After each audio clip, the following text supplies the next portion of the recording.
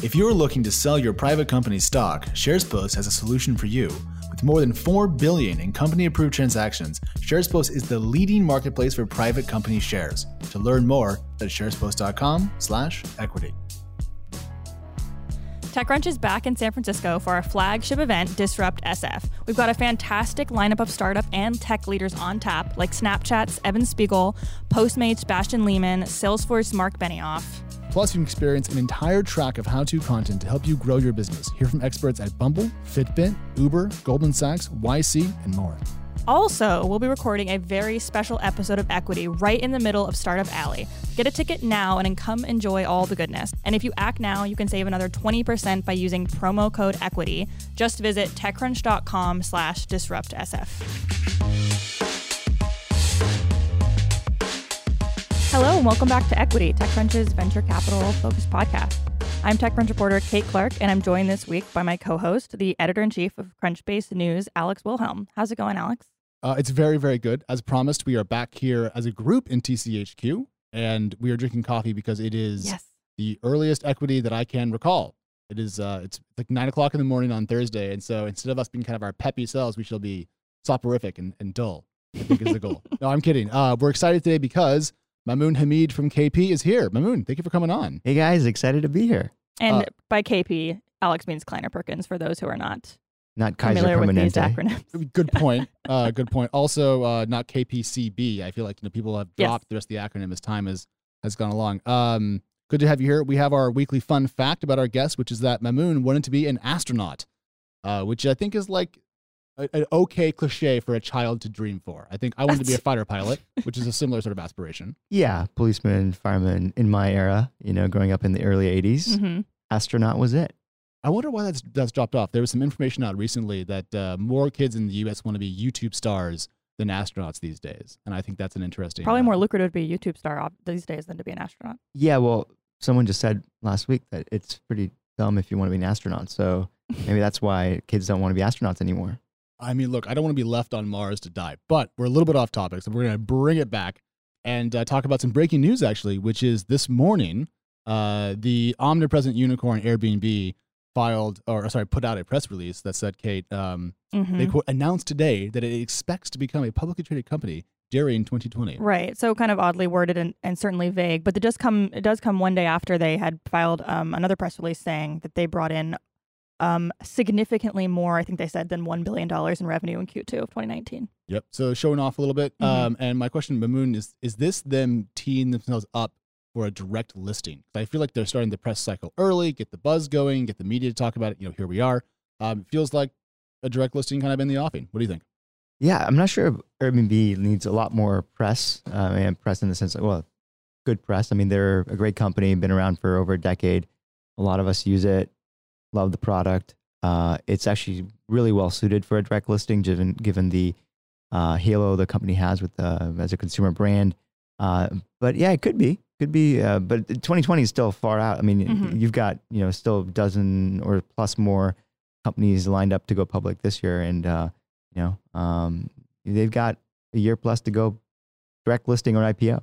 It does feel kind of a loose band of time. They're not saying in the first half of next year. They're saying sometime next year we'll probably do it.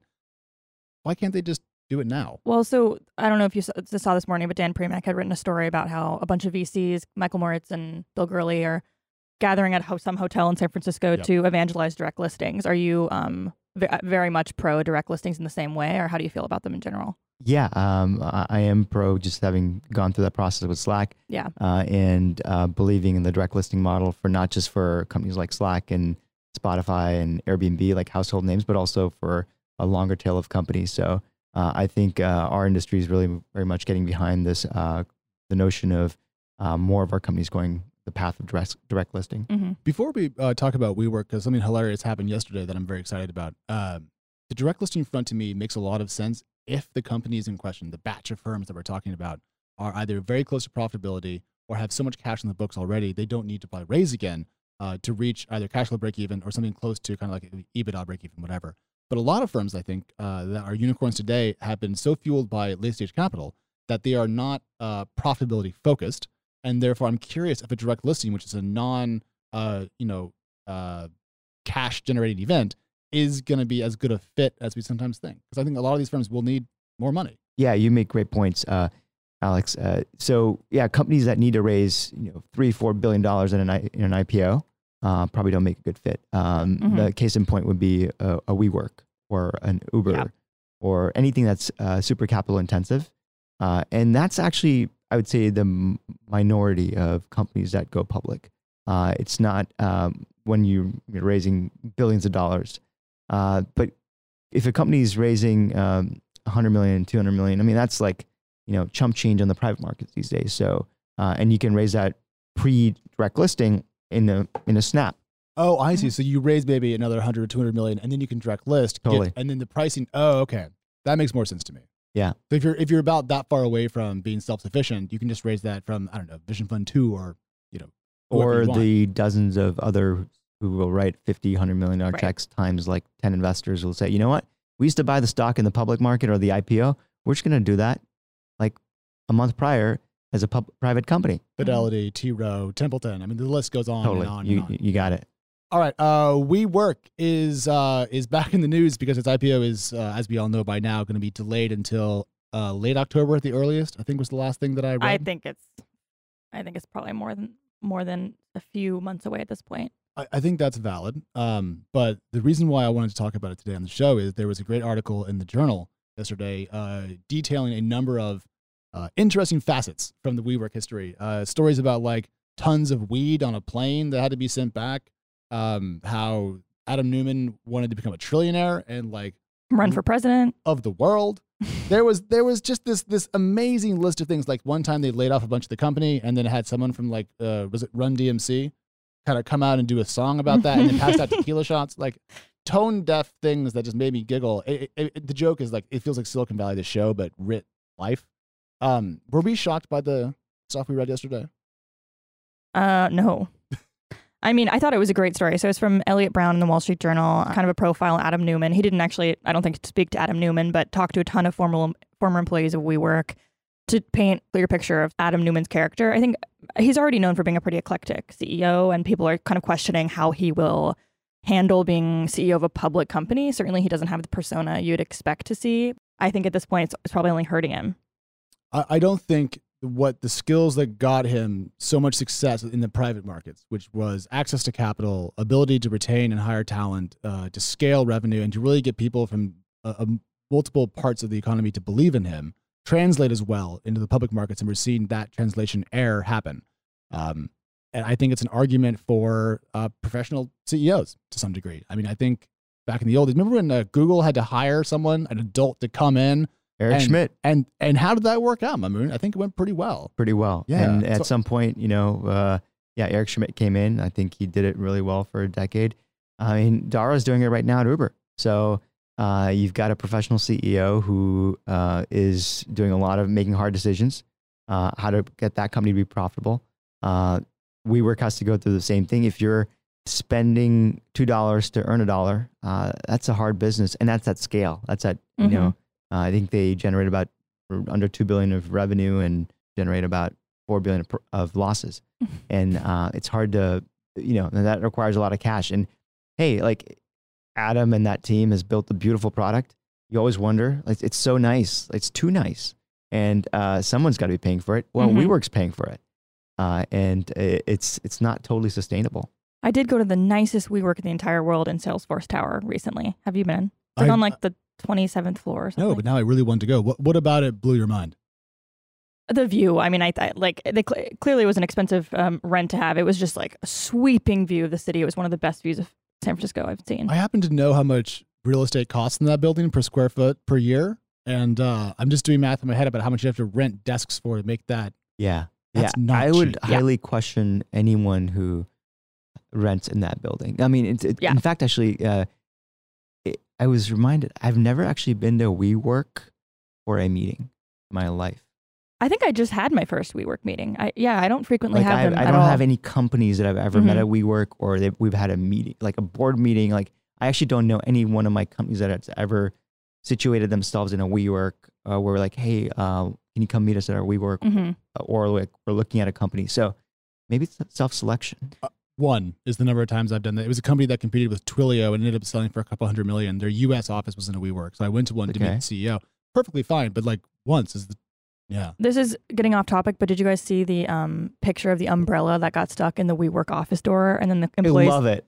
It was so funny. You guys, if you're listening, you've got to look it up. It's like an umbrella got stuck in the door, and no one in there could figure out how to open the door because there was an umbrella stuck in it. So the office, this little tech company, got closed for like 2 or 3 days, and no one thought to, I don't know, just kick the thing in. Yeah, they were just It's the best laugh I've had this week, to be honest. Yeah.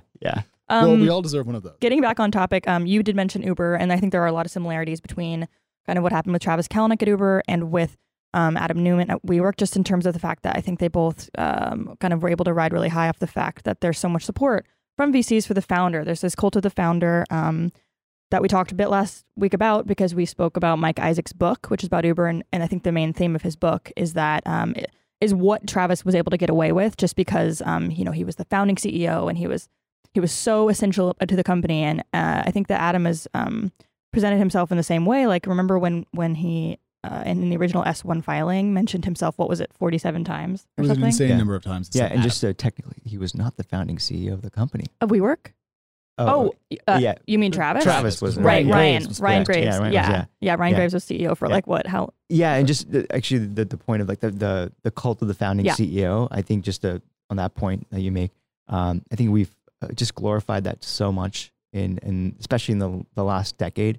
It's a little too much. It gets to the head, and if you amplify the whatever it is that drives a Travis or an Elon or Adam. Right. And it's they're great visionaries, but at the end of the day, it's great when you have open capital markets and you have abundance of cash. But we haven't seen the lack of abundance of cash in the last decade. So when the times get tougher, those CEOs don't really do that great.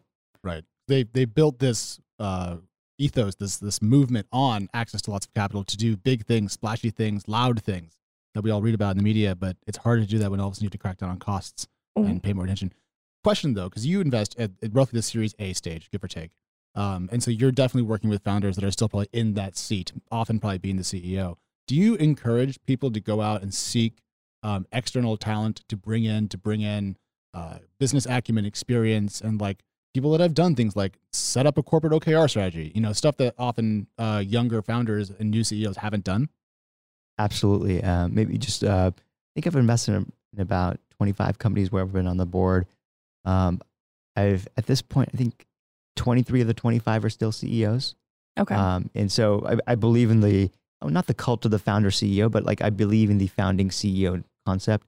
And because trying to find someone who's not the founding CEO as a CEO is a really hard job for someone like me or an investor, board member. So highly try to optimize for people who can go the distance. And so how do you help people go the distance? You arm them with the tools, but you also surround them with the people that can help them thrive. So give you a quick example. Aaron Levy hired Dan Levin. Dan Levin was at Intuit for like 15, 20 years, ran QuickBooks, and he was an operational guy. He learned from the school of Intuit how to build a business. And so he had most of the company reporting to him and Aaron was doing all the visionary stuff and all kinds of other stuff, customer and maybe even some product and design. But Dan had most of the team reporting to him, and that is not uncommon in companies where you've got this visionary CEO. So you have to, as board members, really make sure you're watching for the blind spots of these amazing founding CEOs and help them become more operational or not. Yeah. Let them spike on the visionary stuff and let someone else come in and help them with the execution stuff. Yeah, I mean, there was a time period back in, I think, 2014, 2015 when Aaron Levy was ubiquitous. Yeah. This was before Box went public. Aaron Levy is the CEO of Box, still to this day. And there's no way he was taking all the meetings required to run that company's day-to-day minutia and also going to every single conference in the world. Well, doing a good job, I think, evangelizing the then private company's name. So what responsibility do you think VCs have if they do have a CEO that's clearly unable to do their job? I mean, I know you just said, you might encourage them to hire some outside talent to take over, but beyond that, I think if in the cases of like Travis and Adam and also much less publicized cases, what should a VC do in that situation? Well, in the case of Adam and Travis, those are like the complete outlier cases of Right, like of building a $50 billion company, and we don't know what WeWork's going to be worth. But these are complete outliers, right? In terms of, and if you are a VC who's in early stage, you kind of won the lottery. You know, if your company's worth 10, 12, 15, and you came in at 50 million. 50 million Yeah. you're not asking too many questions, really. And Okay. that's You're up 200x at that point. So and that's the issue, is that you kind of let some of the behavior just roll, because these are the people who are just going to make you just a ton of returns, and that's part of the issue. Is like, so then the moral authority of does it rest on people who come in at, let's say, in the case of Uber, it's like I think TPG and Google came in, and their cost basis is $4 billion now, and they have board seats, and they in these hot companies, you actually don't give up board seats these days. So that's part of the problem, is that when things get so hot, like nobody has moral authority anymore over what's right in terms of who should be CEO, because these CEOs are the ones making everyone so wealthy. Right. It's hard to argue against something when that thing is making you your paycheck. There's Yes. a better quote that I'm butchering there, but that's the idea. Hey everyone, don't forget this episode is brought to you by SharesPost. Let's pivot away from early stage founders to early stage VCs. News out this week that Aspect Ventures is going to cleave itself into two and become, on one hand, Owl Capital, and on the other hand, an early stage firm called Accrue.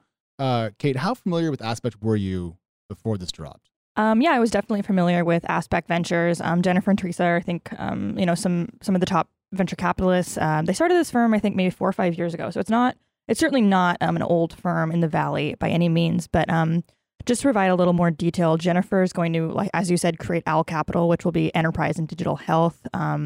Teresa is setting up an early stage firm called Accrue, and I'm not exactly sure what she's going to be focusing on. Perhaps it's more of a generalist fund. Well, I know that Accrue is a little bit larger. So Accrue is aiming to raise 175, whereas Owl is only going to raise about 125. Okay. And that doesn't sound like a huge amount of money that's different, but I think the reason they're divvying up, if you will, is they have different goals about what they wanted to build. One wanted to build a much larger firm. One wanted to build a more small boutique firm. And you So a bit of a misalignment there of sort of the expectations. I had also heard / I read in a story that covered this that when they first set out to raise the fund at the time 4 or 5 years ago, it was much harder to raise a venture capital fund as a solo female GP. So I think they were like, well, let's go into business together. Perhaps both of our reputations stacked. We can do this. And now the climate around women in venture capital has changed somewhat. I think they feel they could go off on their own. But I think that boils down to the fact that they just weren't in agreement about where to take the fund moving forward. Yeah. So, but my fear when I read about this, or like the DC VC's new fund yesterday, it was like 725, 750, their largest fund ever. These are often people that I've met and are often people that are cool. They're raising larger and new funds, as you said, 11, 12 years into this business cycle. And I'm just fascinated by how a lot of these new bets by LPs are going to generate returns over the next 10 years, because as we've all seen by watching the news, there's a lot of global uncertainty out there, economic slowdowns, trade problems, tariffs. It's a fascinating macro moment to be raising targeted new funds. And I would be worried, but that's why I'm not an LP. So, Well, LPs are getting a lot of money back right now, and they have to invest it somewhere. And when you show up with a fund that's performed well, then and you tell them that you want to raise more money, they give you a bit more money, and then you go from 500 to 725. So just natural consequences of the environment. are LPs right now, as a general class of folks, content with their cash on cash returns from their VC exposure, do you think? Well, LPs are open for business, which means that they are content, and they believe that the upside generated by some of these outlier type companies has done well for them in their portfolio, and it's it's a small percentage of endowments, but that small percentage can be dramatic in terms of returns to these endowments. I have two things. One, did you guys see the story and the information about Andreessen's returns? Because I thought that was pretty interesting. Of course I did. Did you? Yeah, I really appreciated some of the Twitter commentary. People are like, all these VCs are so scared now that people are going to get a hold of their returns and publish them in stories like that. I mean, if a firm, just to pick one out of thin air, like, I don't know, Kleiner Perkins, wanted to share its returns with journalists, I don't know, like you and I, perhaps. I would yeah, take them. I mean, that would be a fascinating Tuesday. if you didn't read the story, though, the information at Great Pub had a grip of varying historical notes from Andreessen's returns. Their early funds were fantastic, generating very, very high IRR, and some of their more recent funds have struggled a bit. Jason Limkin, a regular guest on this show, pointed out to me on Twitter that there's a time lag to VC returns. Totally. And so if Fund 5 is showing negative 7%, give it time. What did you think? Yeah, the first fund is exceptional, and I think the subsequent funds have companies like Airbnb and Pinterest, and I mean, just the list goes on of great companies backed by Andreessen Horowitz. So I think it's just a time lag issue. There's a lot of skeptics about they paid high prices on these companies and hence their returns won't be great. I think it's just more of a time lag thing, and it's also how you value companies on your books. Many firms don't mark their valuations to market, so there's not a mark to market, but it's more of a GAAP accounting, and so and it's a fairly conservative approach, and which is the approach that we take at Kleiner Perkins as well. So I'm not surprised that the numbers are, but I still expect them to be like top decile, quartile. Well, to be fair, Andreessen is known for spending a lot of money on deals, but that was the most subtle diss I've ever seen on the show. They are known for spending a lot of money on deals. Well, I think we've talked about it a lot in this show, that we hear that in the market. One other comment I wanted to make, I think some VCs I was talking to recently about a couple of these new funds. There were a bunch of fund announcements this week. A4 Capital has a new fund, B Capital. Some of these big ones, it was bigger. So they were saying it seems like there's these arbitrary huge raises because the VCs just want that bigger management fee. So, I mean, for people who don't really know, all venture funds, you get typically a 2% management fee. So if you raise $1 billion fund, you $20 million a year. Exactly. I mean, obviously split amongst the partners, but still not bad. I think every VC who's out there collecting their management fee as their main source of remuneration will be out of business in 5 years. Absolutely. This is a long game. If that's how you want to make your living, your firm will not be around for very long. And we shall laugh at you. What we're going to do when exactly. you don't raise a second fund. Yeah. It's obvious when this doesn't work out. The fund dissolves after a couple of funds. Let's talk about some early stage stuff. We have had some emails from y'all, and we are thankful for them. They're often polite. Some of them are not, but hey, what can you do? And we're going to bring in some early stage topics that we think are fascinating, including one of the coolest things that I've read lately from Kate about a D2C review startup that began as an Instagram page. It still is. It's still an Instagram page. It's still an Instagram page. So this the Instagram is called Thing Testing. You can look it up. It's cool. It's a cool follow. This woman just raised $300,000, so very small pre-seed round, to create more of a platform. She said that she wants to make a Rotten Tomatoes for direct-to-consumer brands, so people have an idea of what products are good. So she reviews stuff like Casper mattresses. She reviews House, that new aperitif, which I always say that wrong. Aperitif. Yeah. That new aperitif brand. She's reviewed Birchbox. She's reviewed AirPods, which are not D2C, but I think that, And she's just covering the whole market because there are tons of D2C brands launching all the time. And it is actually quite difficult to know if the products are total crap or if they're actually good. I don't know if you guys have followed Pattern, formerly Gin Lane. We're investors. Yeah. So I just followed their Instagram, and it's so funny because they're behind all of these. They do all the marketing and advertising. Hims and other brands. But the thing is, and they're great. They're probably, the best as far as branding. But I think sometimes branding can just make you feel like the product is great, and then it's shit. And this is not about Gin Lane, but I'm just saying that they can pause. What is Gin Lane? Are they a marketing firm? Gin Lane used to be a marketing firm that did the marketing, packaging, the go-to-market for things like Hims. Yeah. And they were just exceptional at it. And they're like, hey, why don't we do that, apply it to products that we think there's a void for in the market, D2C products. And their first product is called Equal Parts, cookware company, or cookware product. Yeah, I was just looking at Equal Parts Instagram this morning. These guys are so good at the branding. It's almost like... Yeah, so the question now is the product any good? Yes, exactly. Right? I think what you're getting to is we see all these beautifully packaged products. They look great on Instagram. You get them home and it's just, I'd rather just go buy my stuff at Walmart again. Right. Exactly. I like plenty of direct-to-consumer brands, but I certainly am skeptical of trying out a lot of them too, because I'm like, is it going to be packaged really lovely and then ultimately fall apart right away? I feel like I'm out of the loop on this because I'm not on Instagram anymore. I feel like that I'm missing that important like brand vector into my life. You don't see all those ads that Instagram provides to you on a daily basis that show all these beautifully photographed products that once you get in your hand, you're like, oh my God, why did I buy this shoe or this t-shirt or this? I also hate shopping because I'm lazy. Yeah. But so a question about this D2C boom, because we've been talking about this in around Silicon Valley for forever now, I feel. I'm surprised by the legs of this trend. I mean, it has gone on so long that a marketing firm is now also in the business and so forth. Do we think that this is going to maintain its momentum through a downturn, or will D2C take a bit of a thrashing if things get a bit worse? I'm trying to figure out like where this niche will land. Yeah, I'm generally a bear on the category. Maybe old-fashioned, old school. But it comes back to the point that Kate, you're trying to make, which is it comes down to the product. And a lot of these are shoddy products. And hopefully that company Thing Testing can bring out the best products that resemble the products that we used to like and buy and be customers of for many decades, like those Nike tennis shoes. Mm-hmm. Yeah.